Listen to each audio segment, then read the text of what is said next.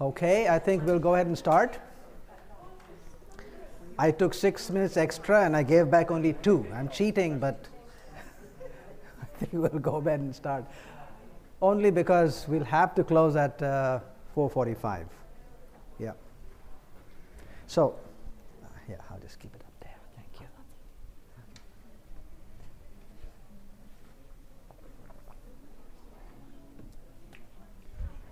The next question I asked was, what is the message and mission?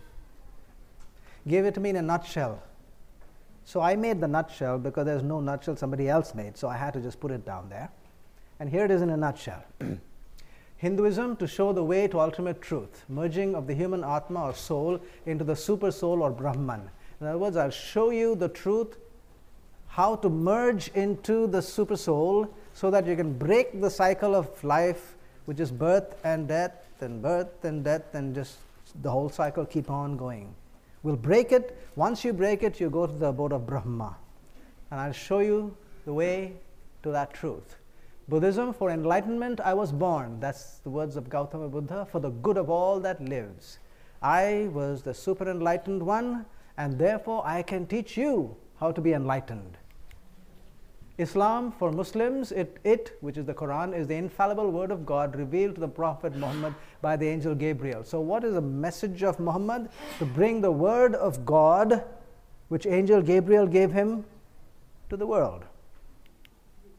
Judaism, you shall therefore keep my, which is Jehovah's, statutes and Jehovah's judgments, which if a man does, he shall live. So what was Moses' aim?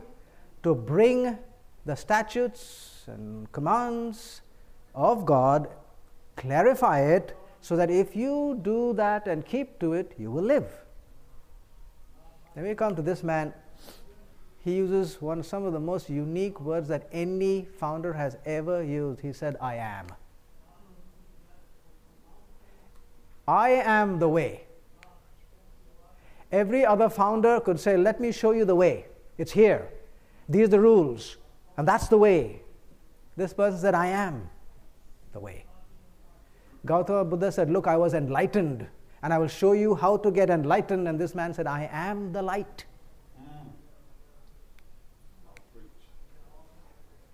Muhammad said, it is the word of God that I will bring to you because the angel Gabriel gave it to me. This man said, I am that word.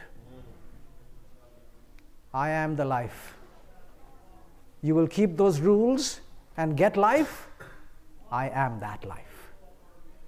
They are absolutely unique compared to any ancient writing, compared to any statement by any founder on earth. No founder ever dared to be equal to his own message. Every other founder said, I will show you the way. Let me introduce the doctrines and the philosophies and the truths about this religion. This man said, let me introduce myself to you. Come on now. It is so different. There's nobody else who has ever said these words. So let's compare, making 2 comparisons. One with Gautama Buddha. At the age of 29, Gautama Buddha left his home in search of truth. And for 6 years, he searched for light. For 6 years, he practiced such austerities. He would go just 1 meal a week, sometimes 1 meal in 2 weeks. And hungry as he was, sometimes when people would give him rice to eat, he would pick just 2 of those grains of rice to eat. Because he was practicing austerity. He was starving himself so that he would finally somehow gain light. He would lie down and never get up, stand up and never sit down, pull out the hair of his beard and the hair of his head. He would lie down on a couch of thorns, beat himself, hoping somehow, someday that he would be enlightened. And one night after 6 years, under a ficus tree in Bodh Gaya, the eastern part of India, in 4 successive stages, he claimed to be fully enlightened. Compare that with this man, Jesus. There is no record of him ever starving himself to look for light. He never beat himself, never pulled out the hair of his beard or the hair of his head. He never lay down on a couch of thorns. He simply said, I am the light. If Gautama Buddha was searching for the goal, this man stood up and said, I am the goal. I don't have to search for it. The other comparison is with Muhammad. One of the reasons they do call Muhammad the seal of the prophets is because of a very religious experience he had. It's called Isra, night journey. One night in 610 AD, he was woken up by angel Gabriel in Mecca and put on the heavenly horse Buruk and flown over to the Temple Mount in Jerusalem. On the Temple Mount in Jerusalem was a ladder. The ladder had 7 parts because each part would get him to one heaven. There are 7 heavens and Allah lives at the level of the 7th heaven. Each heaven is presided over by a prophet. There was Abraham, there was John, there was Jesus, each step. And Angel Gabriel took Muhammad by the hand up the ladder, 1, 2, 3, 6, 7th heaven, and brought him back the same night. And when Muhammad told the people that this is what he had as an experience that night, they said, surely this is an unparalleled experience. Nobody has ever been to the level of Allah. Therefore, we'll accept you as the seal of the prophets. Okay, let us accept that on face value. Although there is some question as to whether it was a real journey or a mystical journey. Because his wife Aisha, when they asked her, she said, no, he was sleeping with me all the time here. But let's just take it at face value. That he did go up there through the 7 heavens to the top and then came down that same night. If we are going to take his words at face value, let's take this man's words also at face value. In this story of Isra or night journey is an inherent confession. And the confession is simply this. Muhammad lived here and went for a visit there for a few hours and came back. And you want to contrast that with this man who said, where he went for a visit, that's my home. I come from there. I live there, and I came here for a visit.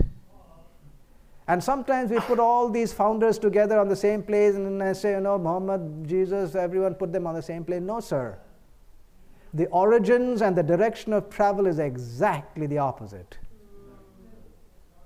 Muhammad lived here, went there for a visit and came down. Jesus lived there, came down for a visit here. Now you tell me, who will know more about Louisville, Kentucky? A person who lives here?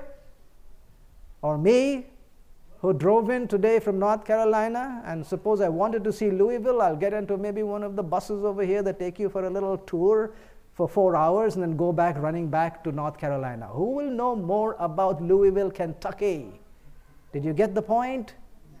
Who will know more about the nuances of the truth from a perspective of the supernatural? One who lives there or one who went there for a visit for 4 hours?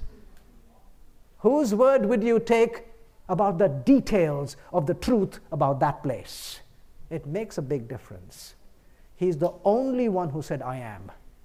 Nobody else dared to say those words.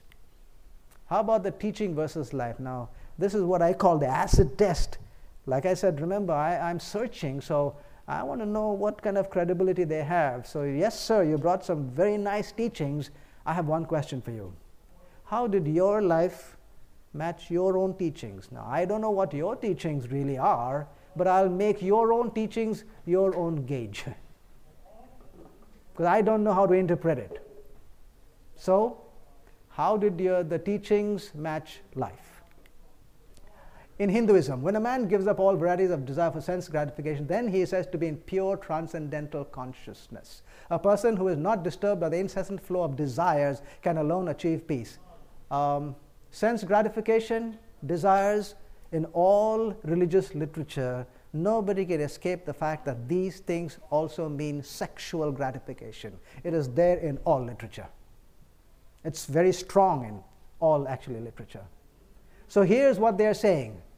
You must give up this sense gratification, then you will be in pure transcendental consciousness. I don't have the stories of all their authors, but we do have the story of Krishna, who was the 8th incarnate of the god Vishnu. He grew up among gopis. Gopi is a girl cowherd, and there were only girl cowherds around him when he grew up. And his favorite was a Radha. Radha was not his wife.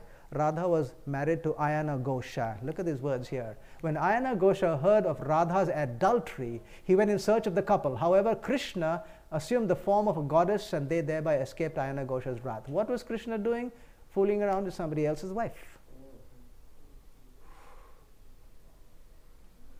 Actually, Krishna's story is a kind of an embarrassment to Hindu scholars because of his sexual exploits. He had lots of them, written right through. He lived with them. He had a beautiful flute, and he would play it so well that he would seduce the gopis around him. And then their husbands would get mad. And he would sometimes follow them to the river. There's a story very specifically described how he found out where they hid their clothes, and he went and took all their clothes and climbed up a tree and said, now if you want your clothes, come and get them one by one.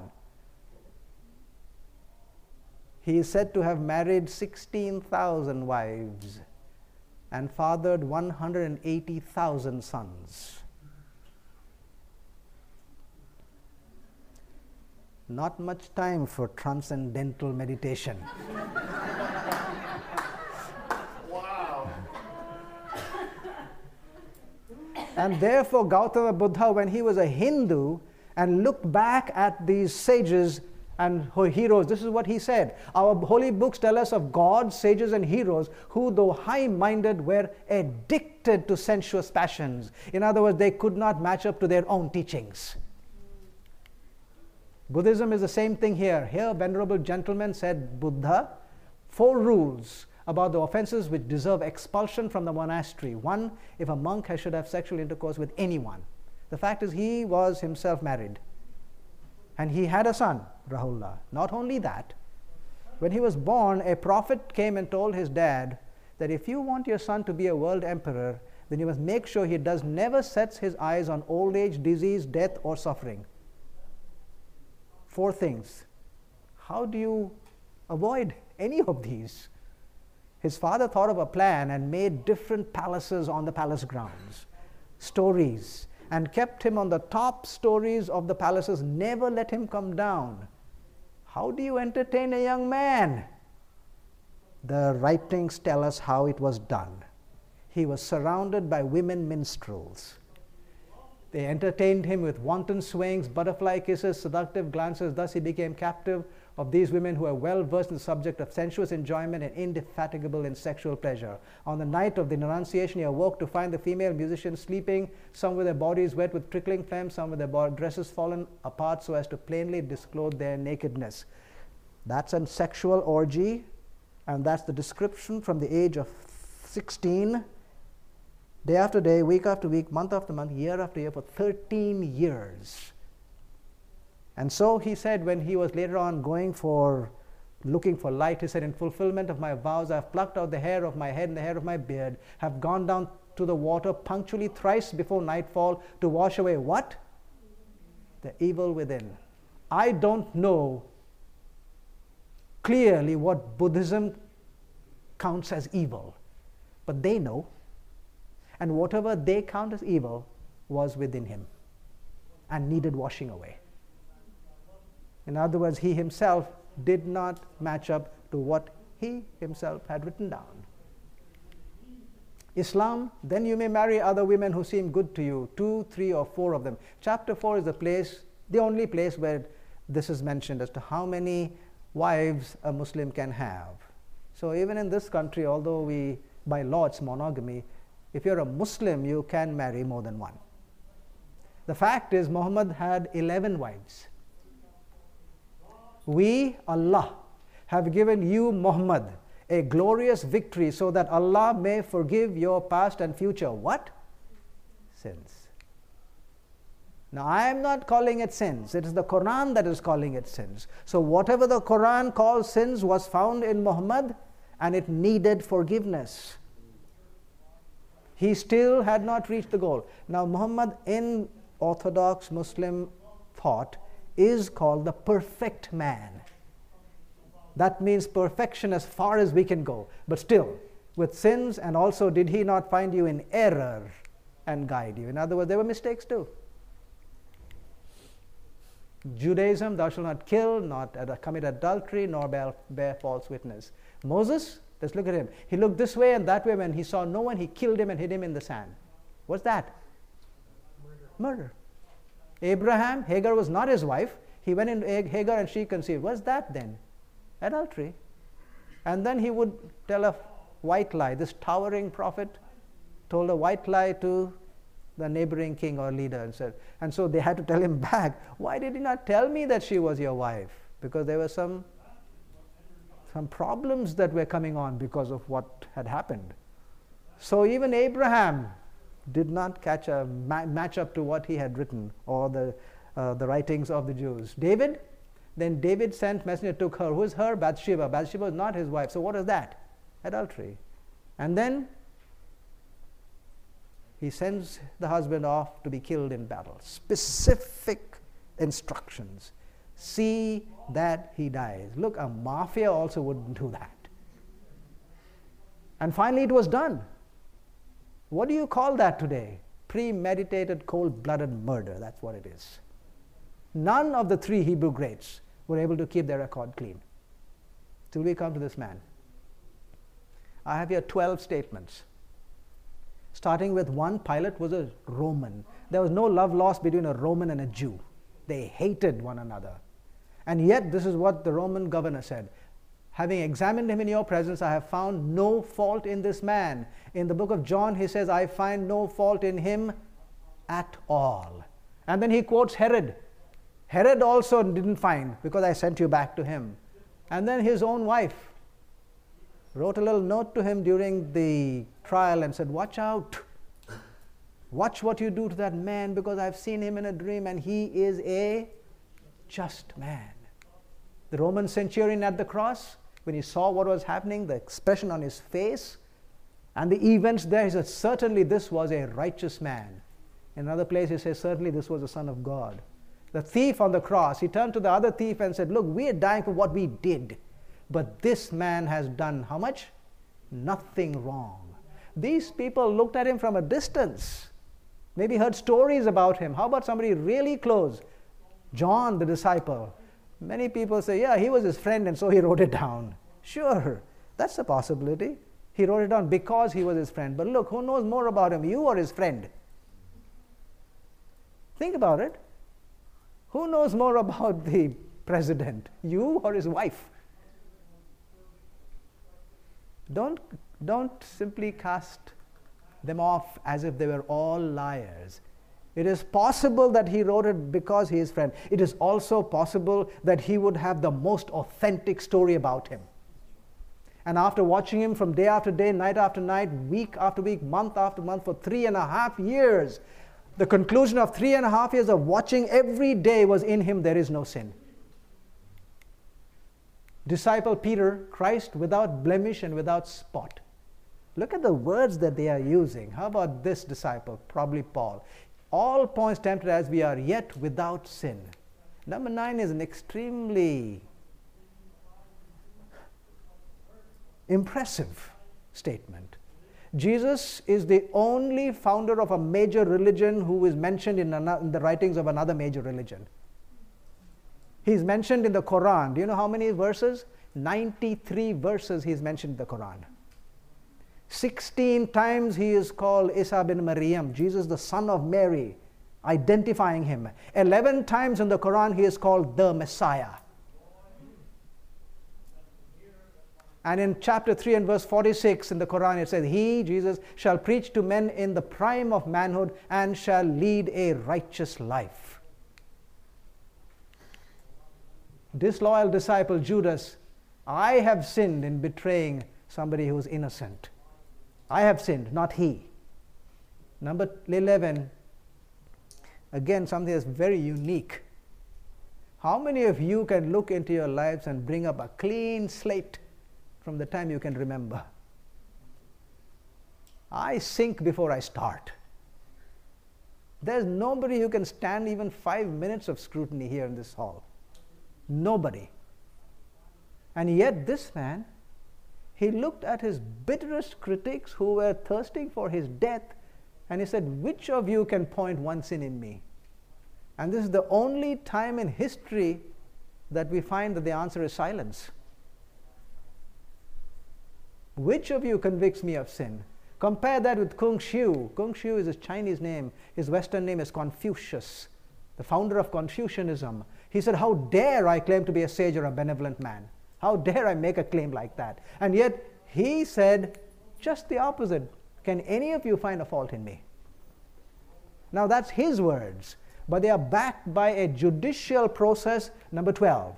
The Sanhedrin was not only a religious body, it was also a civil and judicial body. They needed a quorum. For passing of death, the quorum needed was at least 23 judges or members of the Sanhedrin. They had a full council with 70 members plus one, the chief priest. We don't know. There's an indication that the full council was supposed to be called for that trial, but we don't know exactly how many of them. At least 23, because you need 23 to sentence to death. So 23 bench judge. They knew the Torah from the first word of Genesis to the last word of Deuteronomy. They knew exactly what to do to get him to be sentenced to death. And in that open trial, they called witness after witness and somehow could not find it. The charges were not sticking. And then against the rules of the Jewish tradition, the chief priest himself steps down. He's not supposed to do that. He's not supposed to take part in accusation at all. But he hushed everyone and said, I've got to take it upon myself now. And he turns to him and puts him under oath. And he asks this question, are you then the Son of God? Why that shift? Why not what did you do or what did you not do? 23 judges at least, bringing all the witnesses they possibly could not find one single fault in this man. And therefore the chief priest changed the whole direction. Not what did you do to who are you. And this is arguably the first time in judicial history that an open court has handed down the death sentence not for what a person did or did not do, but who he claimed to be. Never before has anybody handed down a death sentence like that. Why the change? We have said it. Because they could not find anything wrong in anything he had ever done. In these 12 statements, you will find a life that is entirely different from every other on earth. They are not just his friends. Some were his enemies. Some were his foreigners. Some from another religious book, the Quran. How many more testimonials do you want? All the testimonials say the same thing. He lived a life that was perfect. And therefore, when I looked at all of these, I had to confess and acknowledge to myself that here and here alone did I find a man in whom the theory had met its match in practice, in whom the teachings had found their final fulfillment in real life. And therefore, the only life that I can really legitimately say lived to an unblemished perfection. And therefore, based on that, he is the only founder who can look you and me in the eye and with perfect right and perfect credibility say, follow me. No other founder has that right. Because if you followed anybody else, you would still fall, according to their own teachings, except this man. At this point, I stopped and I said, look, he is running off too far ahead, and the book also is way ahead. Am I pushing them ahead? I will gain nothing if I were doing that. And so I stopped. And I said, let me look for something in which he does not come out first. The next three are those. He comes out anywhere but first. Birth and parentage. Hinduism, there were multiple authors, no specific founder. All the authors were revered individuals born to honorable parents. In Buddhism, Gautama Buddha was a prince because his father was a king, Subodh, and his mother Maya was a queen. He was born in a wonderful place, and there was great rejoicing because a prince, heir to the throne, had been born. Judaism, a man of the house of Levi went and took as wife a daughter of Levi and bore a son. She saw that he was a beautiful child, and he became her, Pharaoh's daughter's, son. Levi, good pedigree. Later on, it was to become one of the most important tribes in Israel in charge of the tabernacle. So, by birth and by adoption, real good pedigree. Islam, posthumous son of Abdullah, his mother Amina of the tribe of Quraysh, the clan of Hashim. Again, the tribe of Quraysh was not the most powerful or the largest, but it was extremely important because it's the tribe of Quraysh that was in charge of the Kaaba, which is the most sacred site today where you go for pilgrimage to Mecca.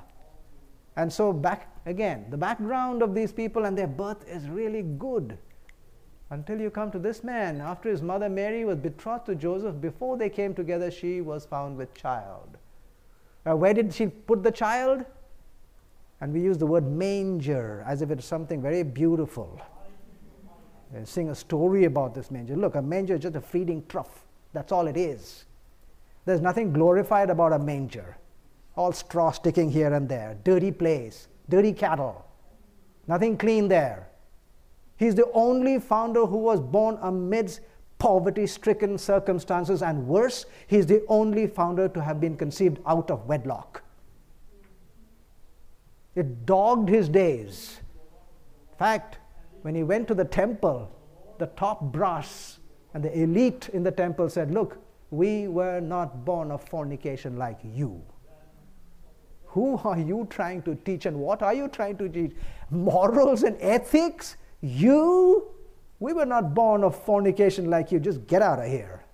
How is that for a start? To form a religion?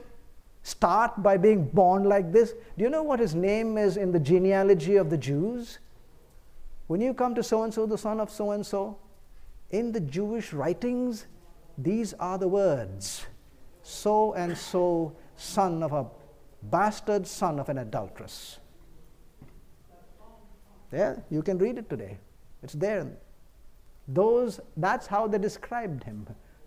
His start at birth was the worst of any founder. There's no question about it. Yet some questions remain. How come he developed a following? Because if you are born in those circumstances, it meant that the blessings of God was not on that family. In fact, it was a deep moral stain to that family to be born like that. Today it may be okay, but not first century Palestine. How did he develop a following? We don't know. Maybe we do later on. The other question really is very intriguing. Why did they call him illegitimate? They knew who his mother was. What was the problem? They did not know who his father was. Nobody could identify his father either in this village or the next or the next. In that context, his claim that his father was God still stands. All because you call him illegitimate. How about the length of ministry? Hinduism, many generations, years and years, centuries, and today they have a highly organized society and a population of nearly 1 billion.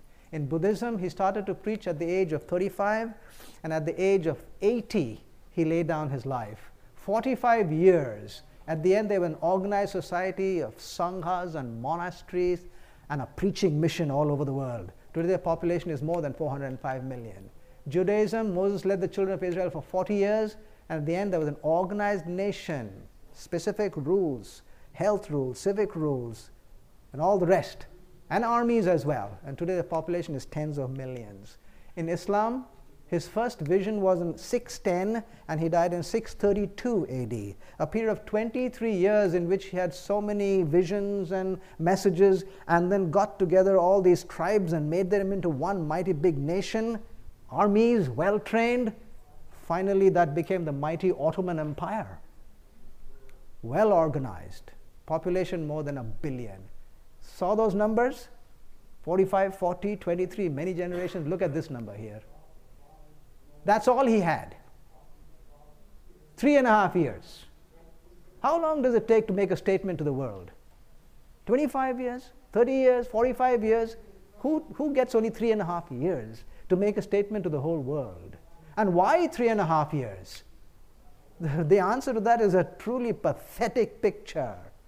It was 3.5 years because he was driven out of his community, booted out, and sentenced to death by his own community. That's why 3.5 years. He didn't fall sick and die.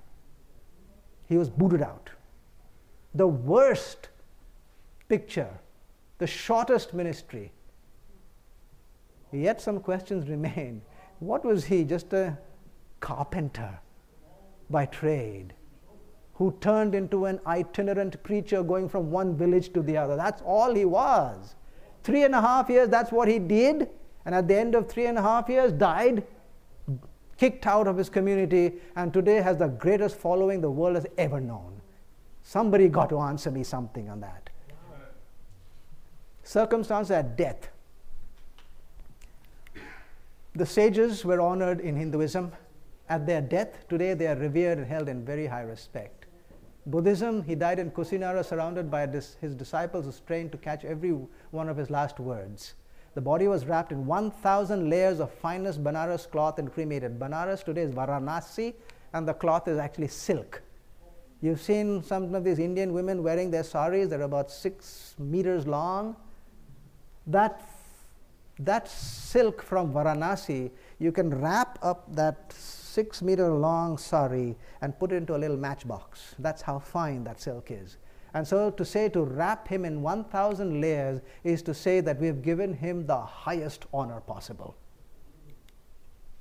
Umar, when Muhammad died, he said, I was dumbfounded and fell to the ground. Why? Because a great leader had gone. And the people hurried ashen-faced to the mosque, and everywhere was heard mourning and weeping and slapping their faces and their chests and hands.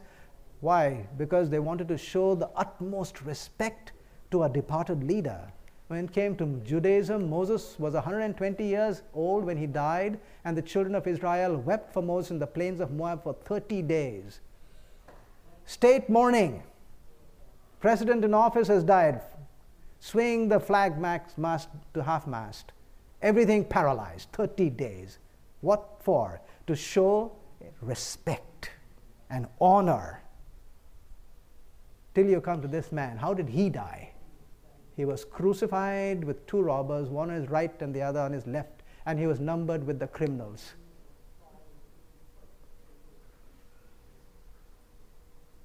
Worst death. Pierced through with nails. Whipped, his back bleeding, a spear thrust into his trunk. Is that a way to die? Look at every other founder. They died honorable deaths, except for this man. A criminal's death.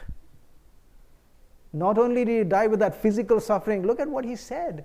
In the 9th hour, he cried out with a loud voice saying, my God, why have you forsaken me? Who can start a religious tradition who at the end of his life said these words? And yet he started something. And so, why did the Jews wanted him to be crucified? Do you know? What is actually the punishment for blasphemy which they charged him with? Blasphemy is supposed to be punished with stoning, not hanging on a tree or being crucified. But they specifically asked for it because in their own Torah it says, if a person is hanged up to die, you shall surely bury him that day, so that you do not defile the land, for he who is hanged is accursed of God. That was the final evidence to any Jew that you should never, ever look at him or follow him at any time. So he was sentenced and condemned and sentenced to death by the highest religious authority in his nation, the Sanhedrin, the highest civil and judicial authority in the world at that time, which is Rome, and the highest authority in the universe, God. What can be worse than that? And the evidence was there for anybody to see. Look at him hanging there. And what does the hanging mean? He is cursed of God. We didn't do it. God did it. And yet some questions remain. This criminal.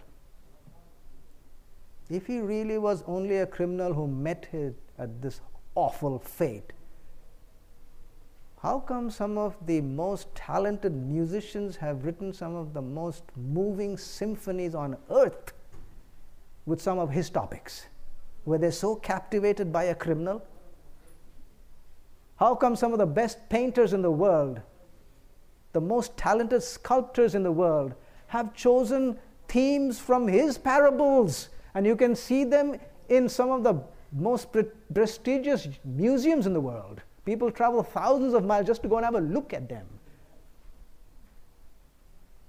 In all the natural disasters on earth, there is no other group that can match the rapidity, the effectiveness, the zeal, the self-sacrifice when they go and help those unfortunate ones in any natural disaster or in any war than this group that call themselves by his name. Nobody else can match that. If you started an institution of learning, would you want to put the name of a criminal in the central building of your university? And yet, some of the most prestigious universities started out in this criminal's name. I've seen them in my country, people who follow this Lamb. They come there and walk out, not where I live, but out to the boonies, to the villages, sit down on the floor with them, lie down and eat and sleep over there, eat their dirty water and eat their dirty food and drink their dirty water and get diarrheal diseases and die.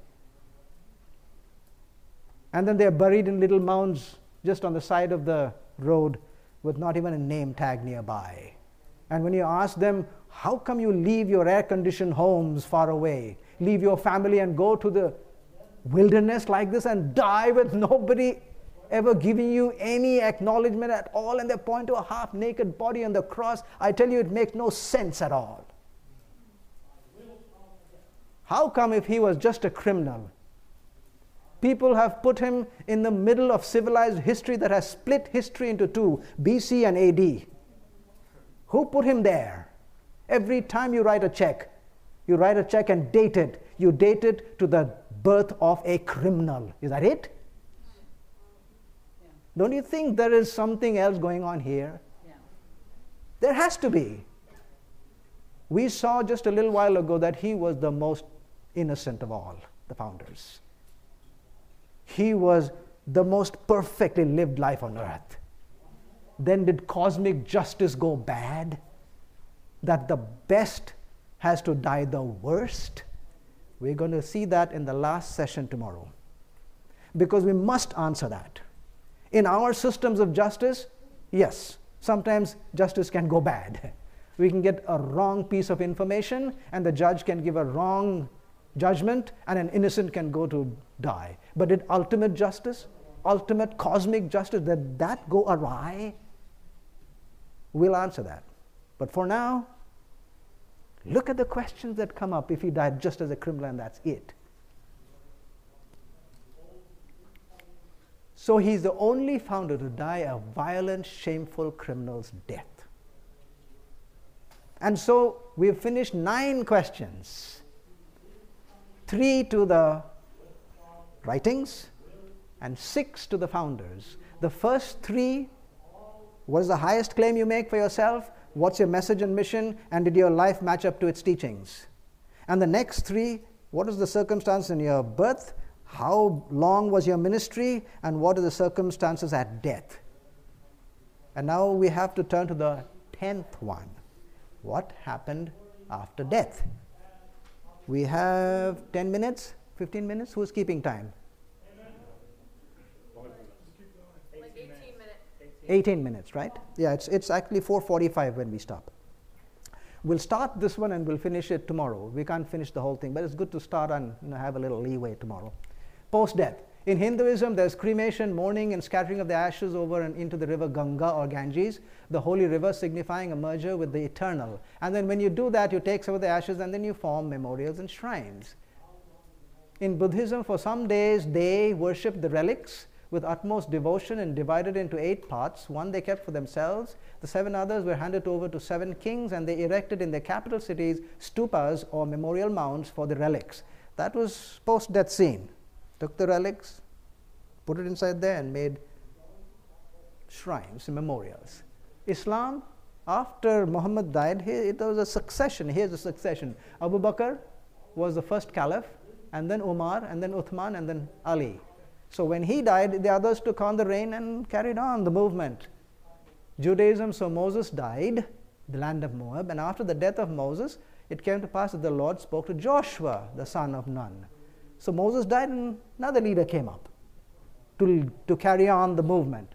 When you come to this man, he says, lo, I am with you. I am he who lives and was dead. Really? I am an inquirer. I'm a rational thinker. I try to reason out things. You're telling me he died for 3 days and rose up? Give me a break. I've not seen anyone. Look, I'm an ER doc. And so I have had people die in the emergency room because they just had a heart attack maybe outside there. And when the EMS truck comes in, they're already dead. I never tell the family, come back tomorrow morning. Let's see if he kind of gets up again. Any of you try to do that? I have not. So what is the story about a man who died and rose up again? Does it make sense? It's believable? It's unbelievable. But we mouth it. Same story again. Why is Christianity and the Christians so lukewarm and weak? We do not believe that a man died and actually rose up. We say it. We don't believe it. We are indicted. Because we go straight to the believing mode. Were you here the first session? Anybody? Yes? What are you supposed to do before believing? Inquire. We jump to the believing, go past the inquiry, and therefore we cannot believe fully if you don't inquire. That is why when you want to do really a statement that is based on a foundation, you cannot go either to unbelief or belief. You must first go to inquiry. And if you cannot believe, you must say you cannot believe. I can't. As an inquirer, I can't believe this story. But it is written in the best attested ancient writing in the world. It is historical. It is not mythological. It is not legendary. I am stuck again. I cannot believe it. I can't throw it out. So what do? Inquire and do some little study and see. And the first thing you really look at when you look at that is the meaning of the resurrection is a Christian talk. But whether or not it took place has nothing to do with Christianity. It has to do everything with just history, that's all. Did it take place or did it not take place? This is what Wolfert Pannenberg said. Whether the resurrection of Jesus took place or not is a historical question. And so the question has to be decided on the level of a historical argument. And we cannot be half-hearted about it. Because it is either the greatest miracle or the greatest delusion which history records. Are you with me? Yes. Where are we? We are neither at the delusion side nor are we at the miracle side. We are kind of trudging along somewhere in between. Haven't taken a stand yet.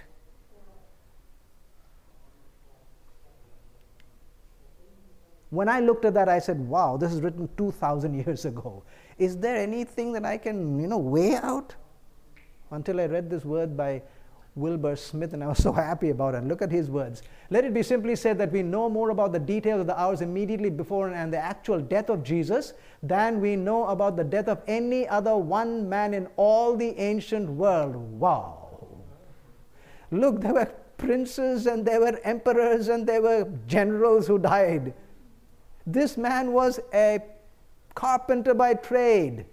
He went from village to village on bare feet, just talking to some here and healing some diseases there. And there's more about his death than about the military generals and the emperors of his day and before. We know more about the burial of the Lord Jesus than we know of the burial of any single character in all of ancient history. So I said, good. If that's the case, then I can weigh out some of the statements that they have made and see if there's some credibility over there. So to keep us in a mode of inquiry and not disbelief, because the initial response is one of disbelief, we must follow Aristotle's dictum. The benefit of the doubt is to be given to the document itself and not arrogated by the critic to himself. Why? Because you were not there. So don't start off by saying they told a lie. That won't be fair. So you tell lies all the time? No, you don't. Then why should they? No, we don't start off that way. In fact, one must listen to the claims of the document under analysis and not assume fraud or error unless the author disqualifies himself by contradictions or known factual inaccuracies. In other words, check it out. If it is something that contradicts itself over there, then throw it out. But if there's a consistency in the story, then weigh it out honestly and give it the weight it deserves. So, if the story is said to be unbelievable, and is it unbelievable or believable to you as an inquirer? Unbelievable. Unbelievable. Thank you. Some of you are not sure because a teacher or somebody is waiting there to see what you'll answer.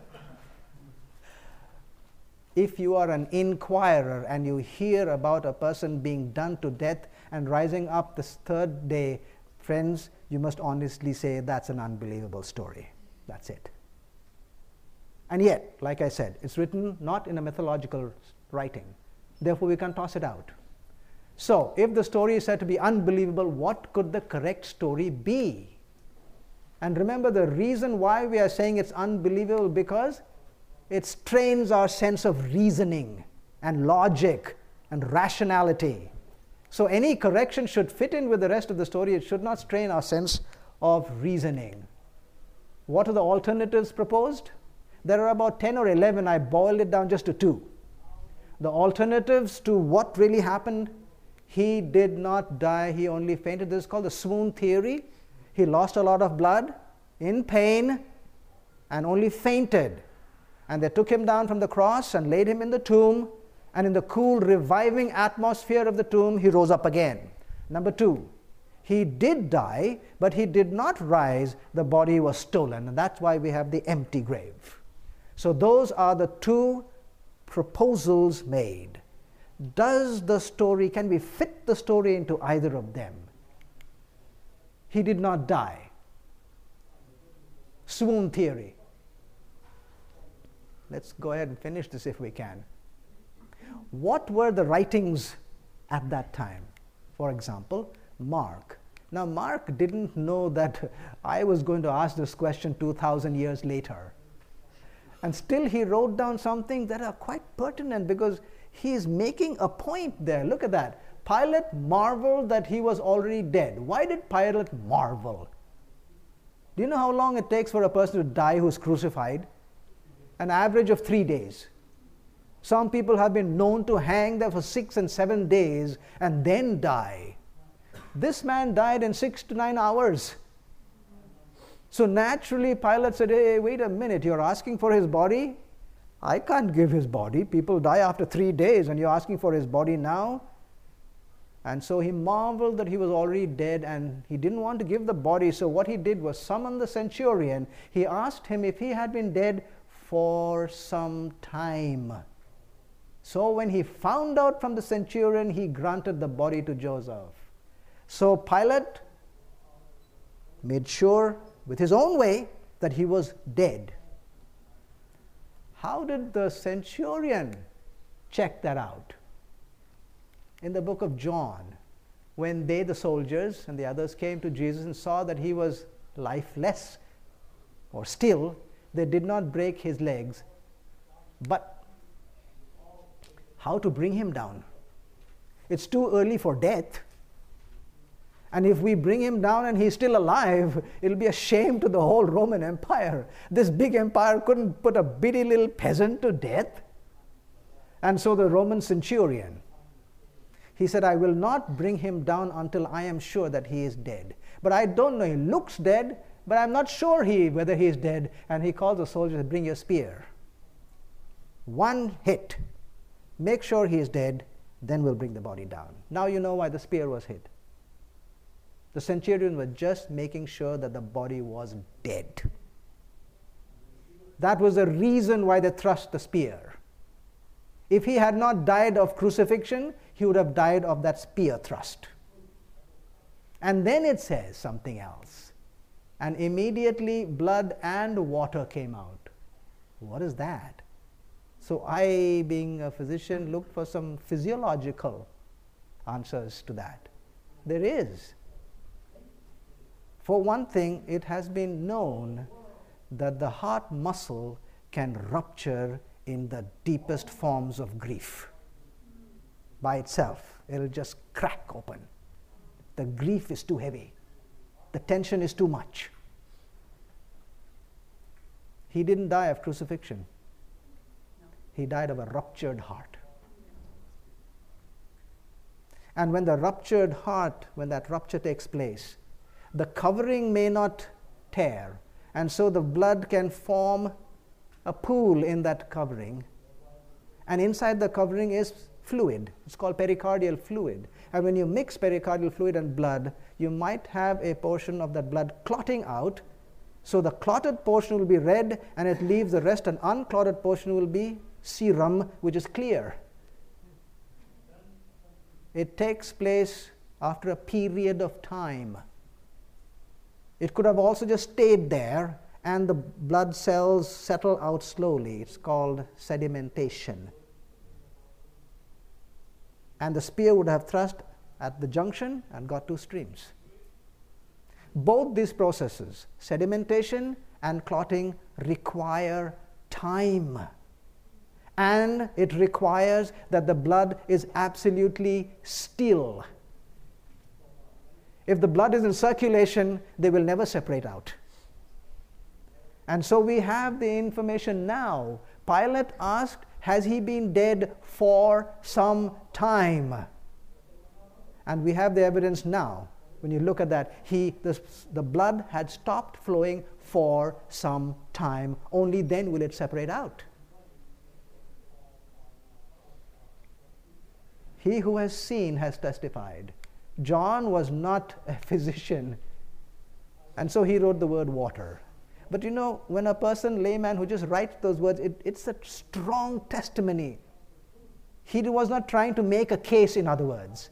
He was just seeing what happened, and that's it, and wrote it down. Today, as a doctor, we can know that there's a possibility of explaining it. Not John. He just wrote what he saw. And so, it would tell us that the blood had stopped flowing. What about the fact that of his escape? Think about him escaping.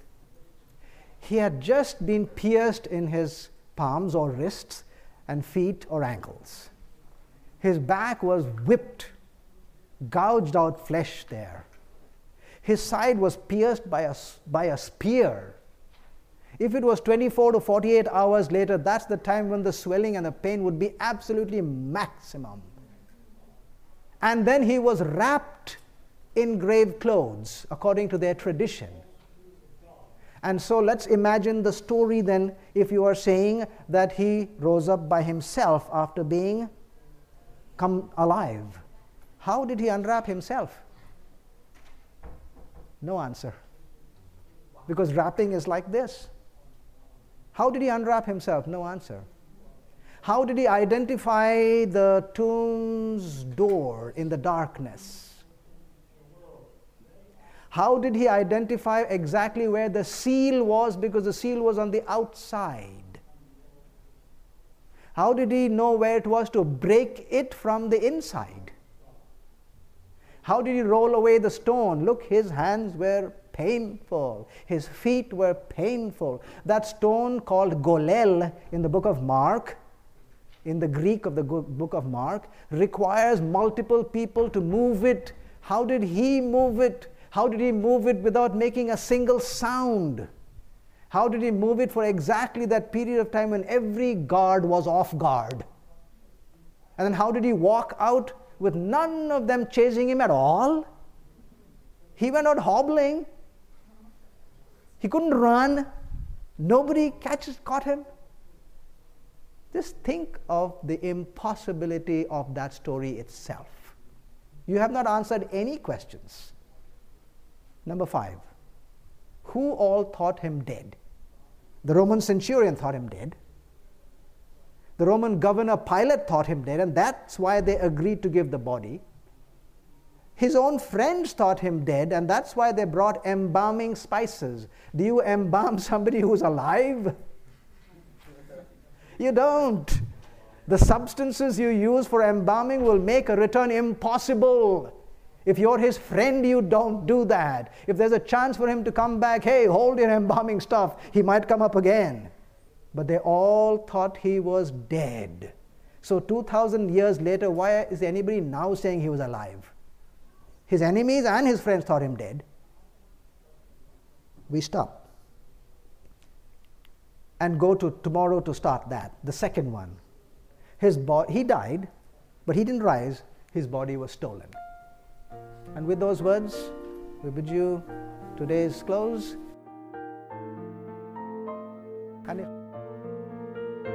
This media was produced by Audioverse for GYC, Generation of Youth for Christ.